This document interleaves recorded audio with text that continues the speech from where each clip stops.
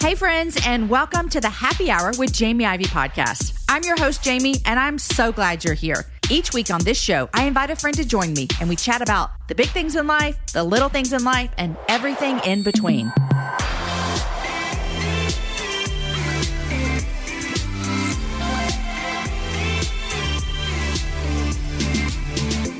Hey guys, welcome to the Happy Hour. I'm so glad you're here. We have a great show in store for you today. But before we get to the show, I want to give a shout out to Pine Cove, where all of my kids are this week. Not only do Aaron and I have a kid-free week, but we also are sending our kids to a place that we super love. If you're looking for a camp, check out Pine Cove Christian Camps. They're here in Texas, and they actually have a new location, I believe in South Carolina, but we go to the one here in Texas, and so check it out. You guys, okay, I told you about this last week. I don't know if you remember or if you even heard me, but we are building a church. Yes, you and me together with our dollars. We're building a church. So we're not doing it with the hammer and the nails and the wood, but we're doing it with our finances. I'm partnering with an organization that goes to local churches who are actually functioning as a church, but they just don't have a building. So we're partnering with them to go into the village of Karuma in northern Uganda, who they've been functioning as a church for over 30 years. Their pastor's been there forever. They are functioning as a church. They just don't have a church building. And so we want to take that burden off of them and help them with the building. They have the land. They have the workers. We want to help them get the supplies. So if you're interested in donating any amount, $5, $50, $20, some of you can donate $100. Go to jamieivey.com/buildachurch. And it'll take you straight to the webpage for ICM, which is the global church developer that we're partnering with. And it'll take you straight there where you can donate. And we're trying to raise $15,000 this summer. I think we can do it. So let's do it together. Friends, we have a great show today. My friend, Caine is here. Caine is a sought-after international speaker. I love her so much. She's an author. She's an activist. She's known for her ability to effectively communicate a message of hope. And Chris has a heart for reaching the lost, for strengthening leadership, and for championing the cause of justice. In fact, with her husband, Nick, she founded the anti-human trafficking organization, the A21 campaign. Chris and Nick live in Southern California with their daughters, and we talk about one of them is heading off to college soon. I can't even believe it. Today, we spend a lot of time talking about Chris's new book, which just released yesterday. It's called How Did I Get Here? Finding Your Way Back to God When Everything is Pulling You Away. You guys, this book is really great. I highly recommend you go get it. She covers 8 different topics of what might be pulling us away. Kind of like, when you've drifted when you stop trusting and you start controlling, or when you've drifted when you stop praying and you start talking. We talk through some of those today, and it is a very important conversation to have because, to go along with the analogy of drifting, the currents are changing so much in our culture and so much is coming at us that Chris and I both are saying, hey, we got to figure out where are we going to stand on these things? And our anchor has to be only in Jesus Christ or else we're going to drift. You guys, it's a great show. Check out our book, How Did I Get Here? Wherever you get books. And help us build a church in northern Uganda. Go to jamieivey.com/buildachurch. All right, friends, here's my conversation with Caine.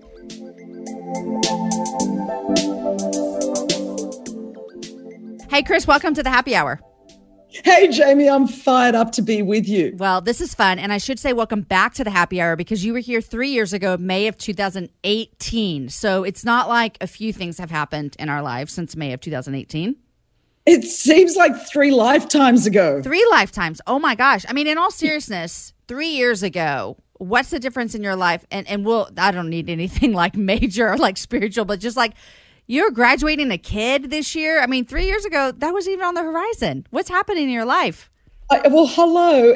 But I'm loving it. So my eldest, graduated yesterday. And so she's beautiful. I love this season. I've had this great time with her. And that's a big thing for us because, especially here in America, this is like a deal. And then like you send kids to colleges. I'm like, in Australia, it's awesome. Like they go to college from your house. They come home every day. Oh, that's not like you don't go away to college? No, what is this? So, that is going to be the bigger issue for me. Like we get through summer and I'm like, I cannot believe that a child that is this age leaves and goes to college. Nothing against children that are that age, but their brain's not fully formed. I mean, they just haven't lived life and yet we send them out.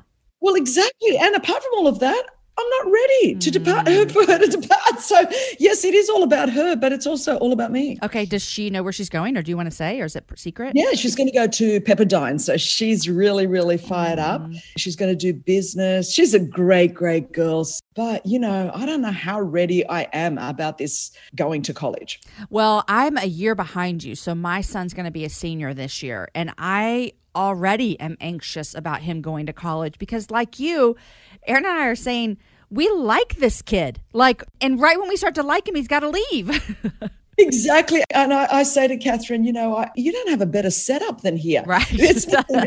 And we're all very close. And, the one bit of silver lining from here has been that I haven't been able to travel overseas. So we've never been together as much as we all are now. And we're really, our favorite people to hang out with is each other. So, we're a really tight family. I mean, how kind of God, though, the last year that you have with her. Not that we are thankful for this pandemic by any means, but we can see the ways that God has shown up in it, and you got to have that time with her and your family. I love that. Yeah, that's what we say. We're all in terms of course, we're not minimizing the pain and the grief and the loss for people, but the one bit of silver lining is that, we will never get this year back again, and that we got to be together every day was just that was the gift of the year. The gift of the year. I love that. Okay, Chris, you have a book that just released yesterday. In fact, it's called How Did I Get Here? Finding Your Way Back to God When Everything is Pulling You Away. Now, I just want to say this up front is I've read the book. It's amazing, wonderful. Everyone should grab it. But I do want to say this. I found this book to speak to me in my time right now, but I also read it and thought, there have been so many seasons that I have been here before. And so my question to you to start out with is, what led you to write this book? Because I know writing books comes from an overflow of what you're going through, what you're feeling, what you're reading, what you're learning, all the things. So unfortunately, it feels like this book for you is of a really hard season. Can you talk about it? Yeah, definitely. I'm just thinking it was kind of the overflow of like a perfect storm, for want of a better phrase. I don't know if you remember, Jamie, that kind of towards the end of 2016, 2017 was a pretty volatile time period anyway. Yeah.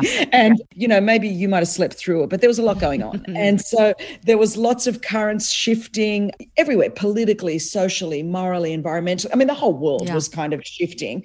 And then I had my 50th birthday, great big celebration, a whole bunch of friends came home, and here's 26 missed calls from one of my brothers in Australia, and to tell me that my mum had died that night, which was deeply impactful for me. And in that period, in a 3 or 4 month period, my sister-in-law, who was my age, died in Australia. One of my husband's sisters died in Australia. One of my husband's brother-in-laws died in Australia. And I think with my mum, that kind of triggered up things to do with, my adoption, abandonment, all the things. So, and then you've got all of this loss, a whole lot of volatility happening, 2016, 2017, generally. And when you're any kind of public figure at all, especially during times of chaos and divisiveness and upheaval, there's always a lot of things happening. There's one group of people that think you're not saying enough about something, or then there's another group of people that are thinking you're saying too much about something. Right. And then you're waking up every day going, who am I going to disappoint today? And I don't even know what I'm going to disappoint them about. So that is the worst feeling, Chris. Don't you think? It's honestly, I'm going, seriously, I'm supposed to have made comments about things I didn't even know happened, right, or didn't think enough. And I'm like, oh my word. So that is going on. You're navigating that pressure while things are shifting so dramatically anyway. And then, we run a large global organization. We've got A21 in 15 countries around the world. We've got 3 churches in 3 other countries. So you've got staff in 18 countries. You've got the stuff that just goes on with leading something of that magnitude. And then, on a personal level, a friend, someone that was a dear friend of mine, just, really, really deeply, deeply wounded me. And in the Psalms, David said, if it was my enemy that was against me, it would have been okay. But when it was my friend that I used to go to the house of God with, it would have cut deeply. So what you have is this perfect storm internally happening in me. And it was just like, what? Everything is shifting so dramatically. Everything's going on. And this one night, Nick was watching this video, this Netflix series on the Navy SEALs on Hell Week. And the whole goal of that Hell Week is to ring the bell and just go, they try to break you down emotionally and physically. And there was this one scene, Jamie, and they dropped these guys out of the helicopter into the freezing cold Pacific Ocean. They had to swim a few miles to shore and then do all of these things that they had to do, except they, have barely eaten or slept for a week and they're feeling weak. But I said to Nick, I start crying during this scene, which is so unlike me, so unlike me. And I said, I think this is how I feel if I had to explain how I felt spiritually. Wow. I said, I feel like I've been dropped out of a helicopter into the freezing cold ocean. And here's the deal. I know I can do this. I know I can do the assignment. I know I'm not going to die. I know that I've got the strength and the tenacity and the resilience. I know I can do this. And as I'm crying, and I said to him, but for the first time in 30 years of following Jesus, I don't know if I want to. Wow. And for those words to come out of my mouth, because, I've had many times in my 30 plus years where I've gone, I don't know if I can, man. I don't think I'm smart enough. I don't think I'm gifted, Yeah. I've had many, I don't know if I can do it. I had never had I don't really know if I want to keep going like this. Now, it was not a matter of, I want to walk away from the Lord or from church or anything like that. Although there was a lot of that going on as well. Like, every other day someone's posting something of, drifting away from their faith or from church or from their marriage or from, pick the drift. It was whatever it is. It's like you're going. So it wasn't that. It was like, I just think I might take my foot off the gas a little bit and not press so hard, maybe go by a taverna in Santorini and just serve people baklava and Greek coffee and talk about Jesus one-on-one to people and just kind of, take my foot off the gas. And I remember saying to him specifically, Jamie, I said, the deal is I've got so much momentum after 30 years of following Jesus and we're doing so much around the world that no one would probably even notice for 10 years that I took my foot off the gas because there's just so much momentum. And then through my tears, I just went, but Jesus would know that I didn't press on to the end, that I, not that I went and did anything crazy, but I just didn't keep pressing to the end. And that was out of that when I turned to Nick and I went, how did I get here? Yeah. Like, how did I get to this place where I would even contemplate being, I'm always front lines. Let's go do this, let's go rescue slaves. Let's go empower women. Let's reach the lost, and I am that.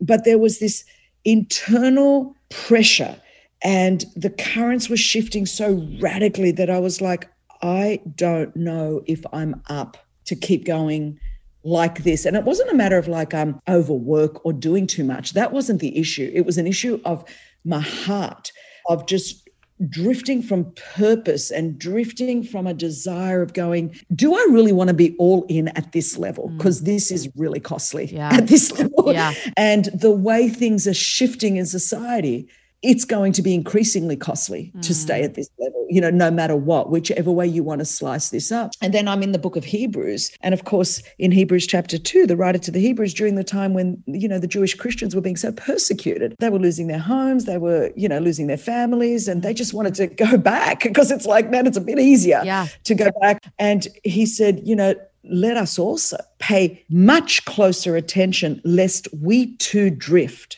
from so great a salvation. And that really became the thread of the book that, you can be on the front lines like me, and I'm not looking to backslide or go and do anything really massively, whatever, but you could still drift in your heart. Or as we're seeing nonstop in so many different segments of the church, people just drifting out of church, drifting out of faith, and all you have to do, my dad used to say to me, we go swimming in Australia.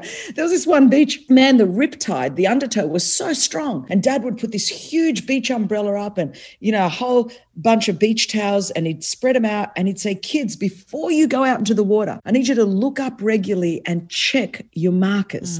Check that you're between the beach towels and that you're between the beach umbrellas. If you don't, whether you realize it or not, the undertow is so strong. The currents are always changing. If you don't check your markers, you are going to drift. And I'll never forget, Jamie, he used to go, all you have to do to drift is nothing. This is my whole point, that in our life, whether it's in your health, your fitness, your marriage, your relationship with your kids, your friendships, your spiritual life, your church life, you don't even have to go do something bad and go, oh my gosh, I've blown it. You do nothing and you will drift because the currents in our world are shifting so frequently and so dramatically that if you and I are not checking our markers and if our anchor is not deeply embedded in Christ, we are going to drift. And I don't care if you've grown up in church all your life and have a quiet time every day. We are going to drift. Yeah. I mean, you say in the book, you said, here's what I came to understand. We can be doing all the right Christian things, saying all the right Christian words, But just like the followers of Hebrews that you just read, we can be adrift and drifting still further. And then you list out a bunch of reasons. And I think, I was telling someone the other day, Chris, I did a podcast with your friend, that Rebecca McLaughlin, which is coming out soon. And I did a podcast with her, and I told her, I said, you know what? Here's the deal. The reason I want to have these conversations with you about some hard, deep topics are not for the people who are like, they have left church, they have left maybe a biblical worldview of something, and not for the people who are very, very strong in their convictions. But really, I want to have these conversations for the people who are not thinking about this. And it makes you think what you're thinking about is like, to drift, you just do nothing. And so my question for you now is, there are so many things in our culture that are pulling people into these, tides, like to keep going with your analogy. And you're saying, make the markers, make the markers. What does that look like practically? I'm speaking to the woman here that's like, I don't really know what I think about this. But to me, and you can tell me if I'm putting words into your mouth, I think I don't really know what I think about this is when you start drifting. Well, absolutely. Because the fact is, you're going to be hit in the face with something, with some big wave. And because you don't know what you think about it, you're not going to know how to respond to it. Right. And then often we will respond out of our emotions or out of a misguided empathy, sympathy, compassion, whatever that might be. And it's actually not biblical. Right. It's actually not God honoring.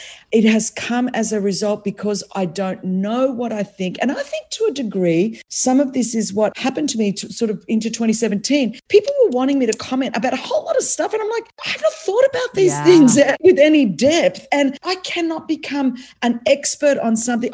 This is what made me put my anchor down deeper. And I'm like, Caine, you have been following Jesus Christ for 30 years. Our world is shifting.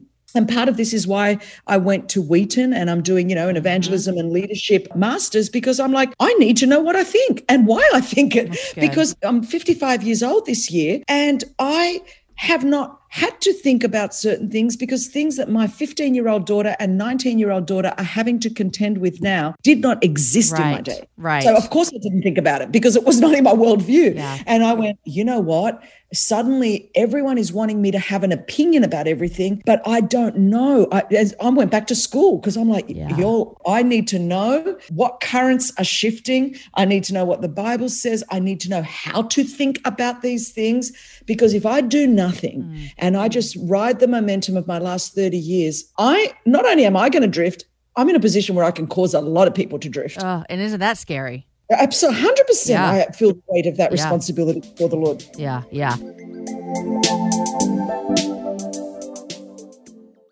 You guys, in January of 2024, I made a commitment to myself. I wanted to get stronger, which meant I needed to get in the gym, which means I needed to move my body in different ways. You guys know I love to walk. Well, it's spring, and spring is the best time for us to start a new workout routine. It's our yearly collective warm-up, and Peloton is here for everyone's yearly warm-up. This is the best time to get into a good rhythm, to tap into your power and build towards your summer you. I love my Peloton. It accommodates to my schedule with a variety of class links to choose from. I can choose a 30-minute class. I can choose a 45-minute class. If you only have 5 minutes, there's literally a class to get you moving your body in 5 minutes.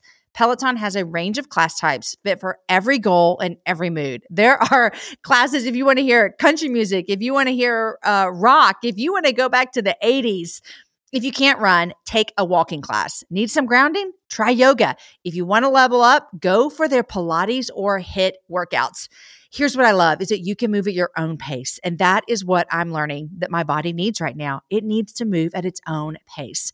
Peloton makes the process easier with personalized recommendations and guided programs that take all the guesswork out of working out. You guys, we think about so many things during the day. Let's take the guesswork out. Let's jump right in and let's keep our fitness journey fresh every single day.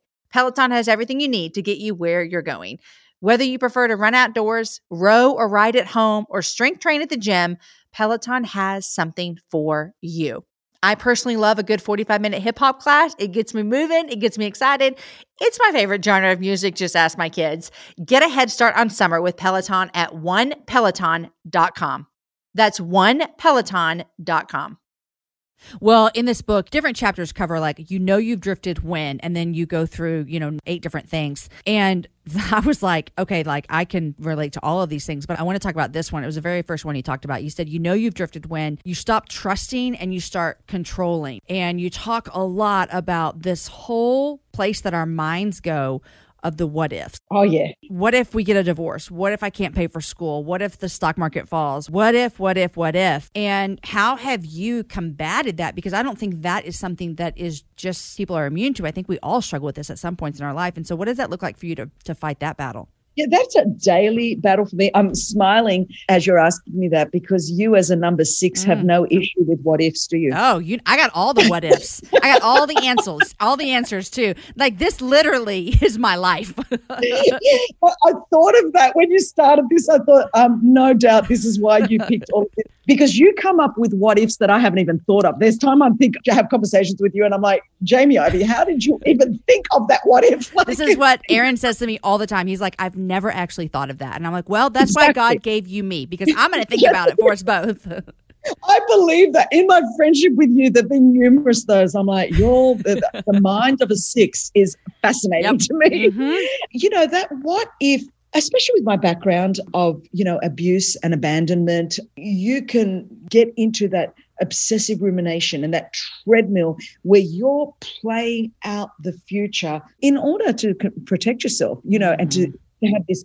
It's not real, but you think you're controlling things if you've played out every scenario and got every contingency plan. And, and it's an exhausting way to live. And what it actually is a sign that you're not trusting God. And at the end of the day, the children of Israel died in the wilderness because they no longer believed God. They didn't trust God. So that what if thing for someone like me is, well, this is why I'm in the Word. It's not like, oh, I'm going through my religious obligation, I'm having a quiet time today. It is life and death for me. I mean, it is to this day. I am 30 odd years into my faith walk and renewing my mind daily by, being immersed in the Word of God, whether it's listening to it, whether it's reading it, whatever it takes, listening to sermons. I have to continually renew my mind because I always say I'm only one thought away of thinking back how I used to think and spiraling out of control. And so to trust God when you can't trace him and to trust what you do know about God above what you don't know about the future, I think that's the faith walk. Yeah. Because our what if is always, man, I don't know, and what if this, and what if that, and what. I have to stop that, like press the stop on that tape recorder. Yeah. That's how old I am. Most people that listen to this, you all don't know what a tape recorder is, but press stop button and begin to say, Chris, this is what you do know about God. You know that Psalm 119 says that God is good and God does good.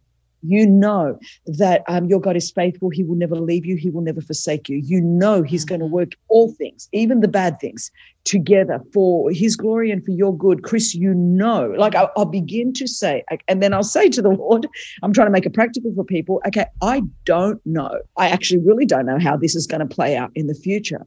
But I do know that you're good.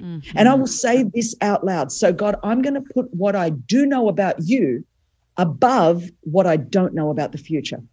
It's so good. And I, all joking aside about being an Enneagram 6, that really is something that we struggle with, is this fear. We see the world through a lens of fear. And I remember years ago, I think I've told this story on here. I was telling a friend, I was like, man, I'm just really fearful of one of my kids getting cancer. And that's just always been a thing for me. And she looked at me and she said, well, let's play it out all the way. She's like, take it all the way. Chemo, cancer, take it all the way to death. And she said, what do you still know to be true about God? And I listed a bunch of things, and it gets me teary-eyed every time I think about that, because I remember that moment going, God is still good. He is still faithful. He is still for me. He is still on his throne. He has not left me. And that little practice has been so beautiful for me, because it's kind of like what you talk in the book, like even if, I'll still trust God, even if I'm still going to trust him. And for me, I can go, even if the worst thing I could possibly imagine happens, God, I still believe God's good because I believe his word. I still believe he's faithful because that's his character. I still, fill in the blank. It's been so good for me as someone who actually struggles with this a whole lot. I would say right here is where we're hitting on the essence of the faith walk. And I think what has happened, we've come out of a global pandemic. It's been a brutal 4 or 5 years. This is a sign of Christian maturity where we've gone deeper with God and we have as an anchor for our soul. Sign of maturity is when you move from a what if faith to an even if faith, and dare I go one step further, to an even when faith. Because some of us have the even if has happened. Like last year, for a lot of people was like, well, okay, I lost my job. I lost that dream. That business thing went down. The even if happened. And for others, it even went to another level of even when, like as in, okay, there was death and loss and grief at a whole nother level. And the Lord's like, okay, so has your faith come to this place where you still believe that I am your hope, that I am your peace, that I am your joy? And I would say the lesson of the last few years for all of us is that nothing else holds. The book of Hebrews says, only those things that can be shaken will be shaken, so that those things that cannot be shaken shall remain. And the truth is, all of us have gone through a shaking that we probably never even imagined was possible. Yeah. And we're sitting here a little bit like, okay, the world's sort of slowly opening again. And we're like, okay, there's been a shaking. There's been a lot of loss. There's been a lot of revealing. There's been so many things happening. And you go, what holds? And what holds is Jesus. So good. And at the end of the day, the whole metaphor of drifting is going, honey, this is the bottom line, that there is only one hope we have. That anchor is Jesus. Yeah. That's the bottom line. And my friend Alan Hirsch uses the phrase, re-Jesus. If you were to ask, when people say, Chris, what's the last season's been about? I'm like, honey, Jesus is re-Jesusing his church. It's just like, it's all about Jesus. Yeah. And I think that was really, and it doesn't matter if you're a frontline leader or if you've only known Jesus for 25 seconds, all of us have gone to this place where it's like, okay, are you legit? Is this about Jesus? Is your anchor Jesus? And what links in your chain that have connected you to the anchor have either fallen apart, fallen off, or gotten rusty? And I think that's what's been revealed in all of this time is that, and a lot of us that were actually almost just go through the motion Christians got hit by a whole lot of waves. And Jesus is like, we're checking our anchor right now. We're really, the anchor will hold, but you better be connected to that anchor. And I think what some of us have discovered is maybe we weren't as securely connected to the anchor, Jesus, who is our hope, than we thought we were. Yeah. Chris, one thing that I love about you and I always value so much in our friendship is you live here in America, but you didn't grow up here. You're Australian and Greek, but you travel the world. I mean, you have offices everywhere. You see the global church. You're my friend that sees the most of the global church in my life. And so it's always an encouragement to me. And even this conversation about the moving from a what if to an even if, it makes me wonder, and I think you can speak on this in a really profound way because of your experience. Do you see the struggle to move from a what if faith to an even if faith around the world, or do you see that mostly in a North American context? Yeah, that's a great question. I do see it mostly here because I'll give you just an example that everyone's going to relate to because we've all just been in this pandemic. So, day one, we're in March 2020, this pandemic, the whole world shuts down. Yeah. So I've got offices in, the Ukraine, in Cape Town, in Mexico City, in Sofia, Bulgaria, in Thessaloniki, Greece, in Cambodia, in Bangkok. So when we have, we basically said this whole year we would have our whole global staff on Zoom, and we've got a couple of hundred people, in all of these 18 countries around the world. So every day I've got everyone on my screen. So I don't have just America, on my screen. I've got all of these country directors, and we would call it the upper Zoom. So we would have our upper Zoom room meetings, like the upper room in Acts. And while it would be so funny listening to some of the directors in American offices. And these were people that could leave their homes, they could go to places, you know what I mean? And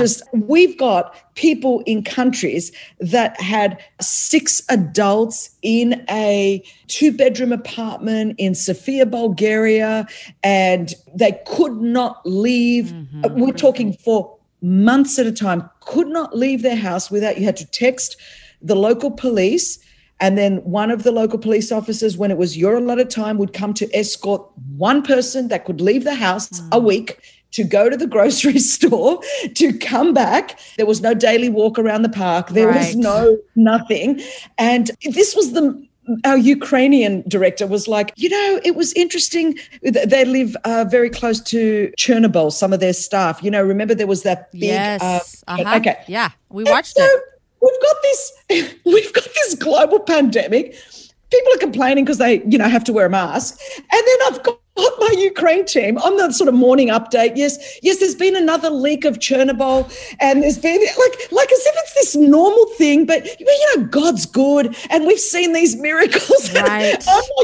I'm cracking myself up because I'm going, if people could just hear this, like what is going on and the joy of this. So our teams in Warsaw, Poland, and Sofia, Bulgaria, and the Ukraine were full of faith and hope. And the people that had the most mobility and the most access to everything were thinking, oh my gosh, this is the end of the world. And I thought, oh wow, when you're around some people that have really been through some suffering.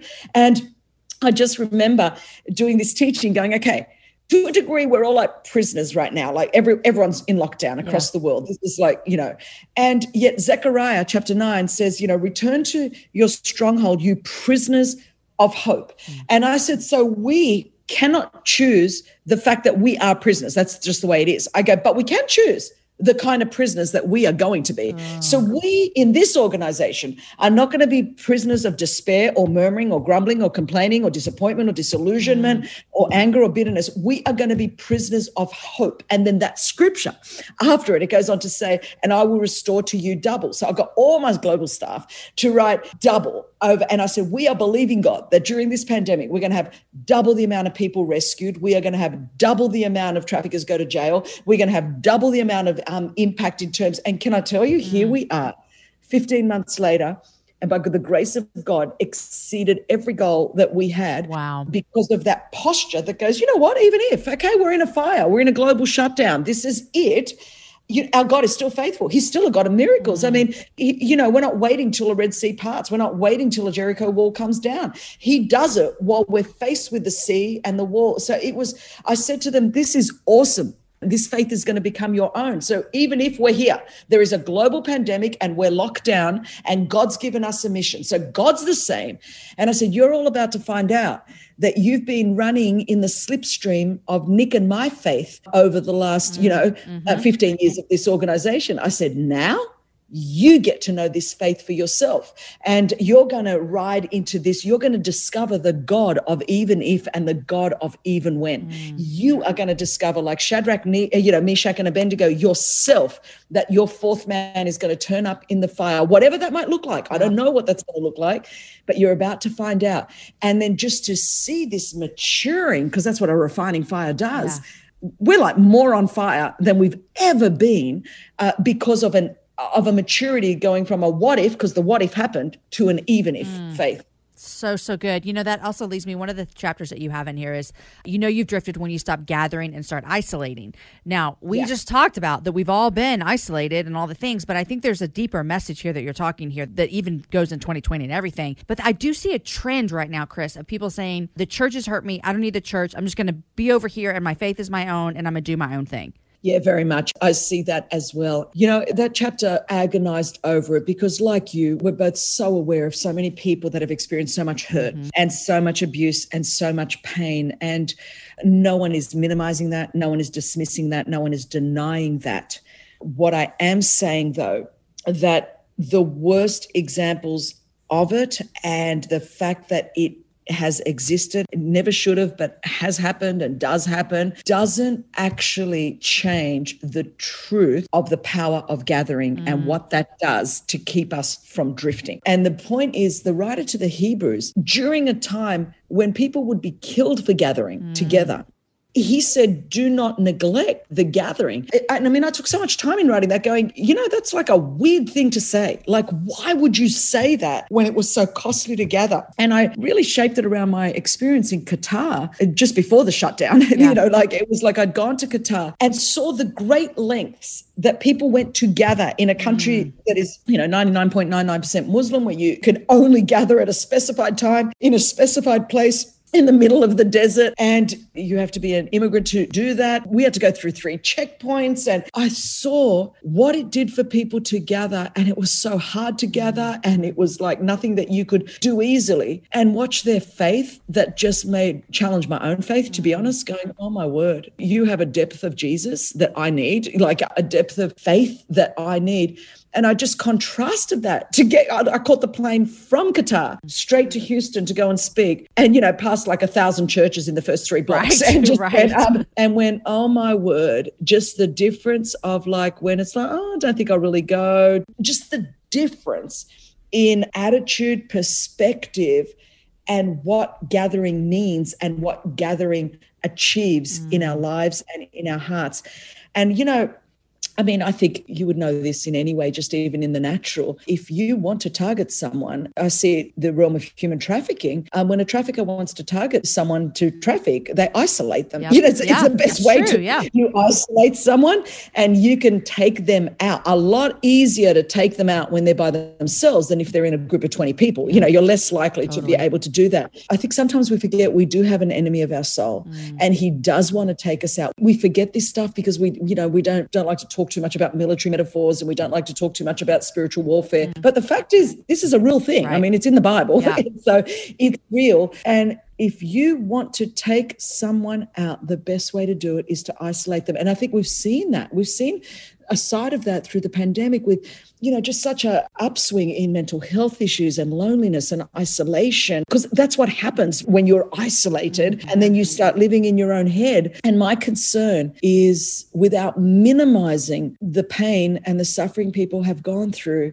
we do live in a fallen world. Systems are flawed, institutions are flawed. That does not validate anything, but it is a reality. True. Whichever way we spice it up, that is the reality that we have to be very, very careful that we don't just kind of, give way to the enemy and start isolating, because that isolating is a sure sign of drifting. Yeah. And that doesn't mean that you may not need some time out with some good people around you to help you process stuff in a really good way. Like, I'm all about that. But to isolate and get in your own head, or maybe your own echo chamber on social media, it's very dangerous. Yeah. I think that could have a really destructive effect. I agree. I think that's really one of the most kind of like, culturally relevant things that you wrote about in here as well, because I see that happening so much. And the other one that I thought, man, this is such great timing that this is coming out in your book, was where you say you stop wondering, as in like questioning, and you start wandering, as in leaving. I wanted to describe those, because people can't read what I'm saying. And you said Jesus wants us to wonder, but not wander. He wants us to wonder, to ask all the questions that come up in our hearts and minds, but not wander away from him as we wonder.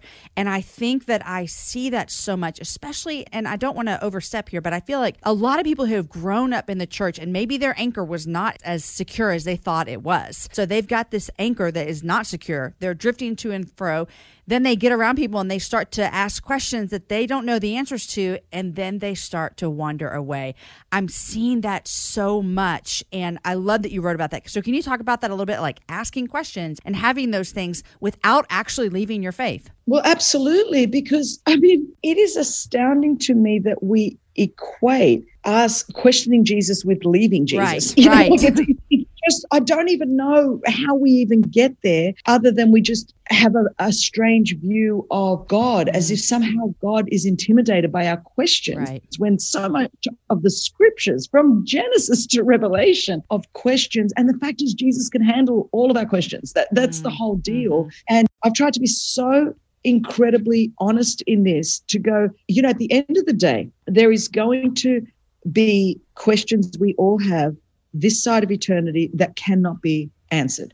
And those questions can't even be answered by science or medicine or technology or philosophy or ethics. It's just like, we are finite. God is infinite. So there is this, people go, well, Chris, that's just a cop-out. Well, honey, any sphere, any field, there's a lot of people that have got a lot of questions that field is not answering for them. But to go to God with your questions and your angst is not something that is going to intimidate him. It's not a sign of disrespect to him. I think sometimes some people, if you come from my kind of Greek Orthodox background, you're sort of taught that it's disrespectful. How dare you question God? Right. How dare you? Like it's sort of like, So I get that. I get that when you come from that kind of very sort of formal church background, and so you don't know what to do with it. So you suppress it. And eventually you go, listen, I just can't do this. And so you walk away because you go, if I can't ask anyone. Yeah. But at the end of the day, we can question. But I think when we start wandering away from Jesus is when we no longer truly even want an answer to our question. We just kind of go, we use our question more as an excuse to no longer obey. Because the faith walk is one where you have to, at some point daily in some area, you're always going to have to trust God when you can't trace him. Yeah. So there will be elements intellectually and emotionally where we cannot trace God, but I'm still going to trust him. I'm still going to trust his word, and I'm still going to obey his word. And I think sometimes when we're just weary of trusting and obeying, it's just easy to wander, W-A-N-D-E-R, just away from him.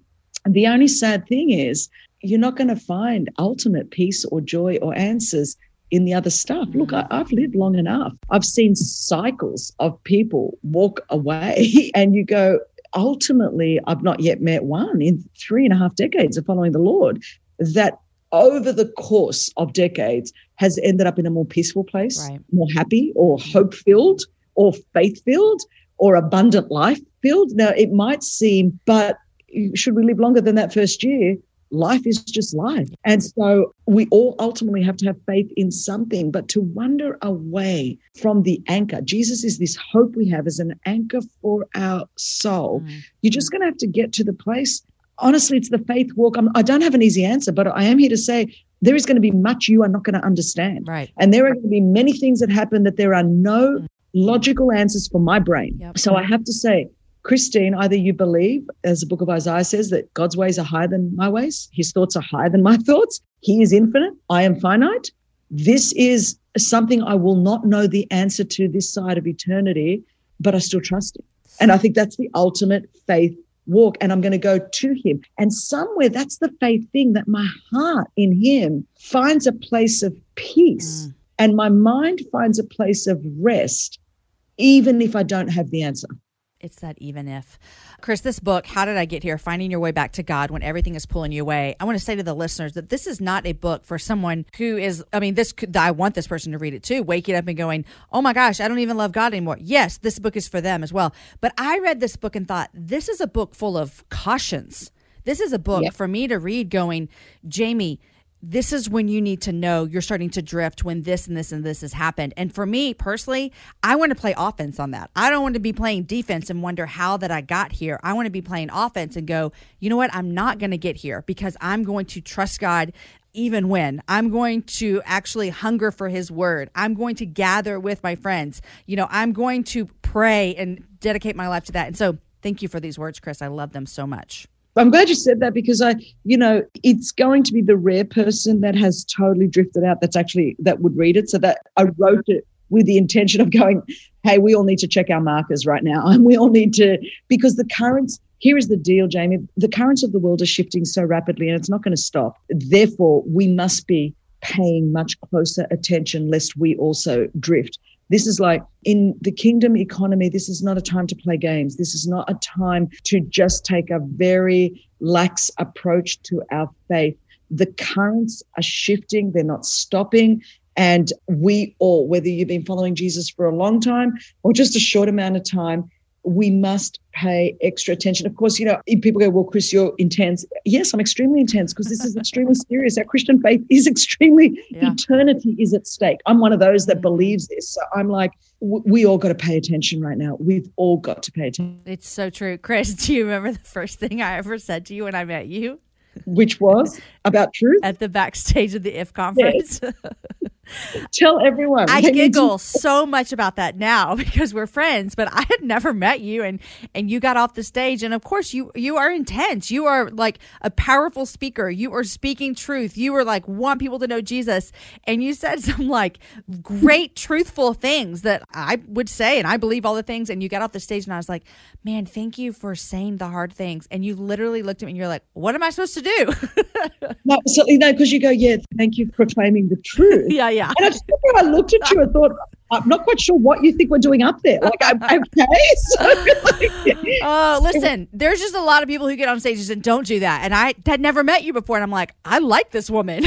It's hilarious. I know. We became fast friends after that because the thing is, we are truth tellers. We laugh a lot, but yes, I think I've really tried to write it in a way that is winsome and through lots of stories, because I get the angst. I'm not denying the reality of the pain and the suffering that people are going through. And there's so much questioning. What I'm trying to say, God hasn't moved. The anchor is secure. We got to check our links. And it's just like even when I go boating with Nick, every couple of hours, it's like you got to check the anchor again, make sure it's because the currents have shifted. Yeah. So therefore, you throw the anchor out the other side and check it. And what I'm trying to say to everyone is, we need to be checking our anchors constantly because the currents are shifting. And if you're not, you're going to be scrolling through social media. And instead of being anchored in Christ, you're going to get anchored in the next person's existential crisis. And you're going to drift off with them because it's going to sound so awesome. And I'm like, it doesn't have to be like that. Jesus, the word is secure and he holds. The anchor holds. The anchor holds. So, so good.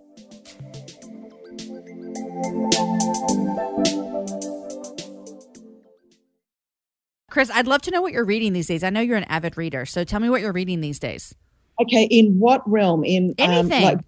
I'm doing, because I'm still at Wheaton, there's a lot of academic reading that I'm doing right now, so I don't know that that's going to overly thrill people, but I will tell you, I'm reading Toni Morrison from her first, I read The Bluest Eye, Sula, and I'm up to Song of Solomon. I'm going through to read them from the beginning. Oh, I love it. That's sort of to get my brain happening, because I've got so much academic reading to do right now. I'm not sure that you really want me to share all of my academic reading with people, but for novels that I just love as well. So Toni Morrison now, Kristen Hanna, The Four Winds. I love Kristen Hanna books. I love Kristen Hanna too. Yeah, and I have not read that one, but I can't wait.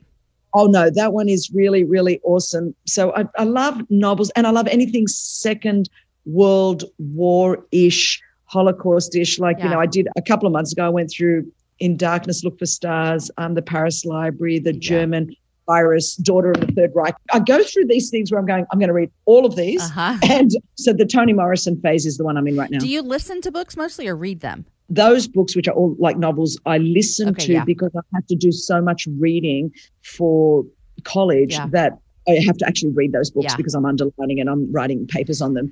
So my academic reading now is all about culture and all about leadership, and I'm just finishing up. So I'm not going to recommend any of those unless you're going to go to college, they're 800-page textbooks. I do want to know what your favorite Kristen Hanna book is. Well, at this point, I have to say probably The Four Winds I really loved. Of course, when I read that, because I read that first, so then I went back. As we're talking, I'm going through, I went back and read Fly Away and Firefly Lane and love them all. I love Fly Away, Firefly Lane, and then The Four Winds. And, I just go through my phases where I read them all. Okay, but you haven't read the best one. Which is? The best one is The Great Alone. No, I haven't. I need you to read that next. It's The Great Alone. It's an Alaskan frontier. And then right underneath that is The Nightingale, which I think you would really like because I think it takes place in World War. I'm about to tell you right now. I did read The Nightingale. Okay. I did. Okay. All right. Gotcha. Okay. Yeah. Okay. Chris Caine, you're the best. You are. Okay. Thanks for having me. I've loved it. You're the best. Thanks for coming on the happy hour. Thank you so much.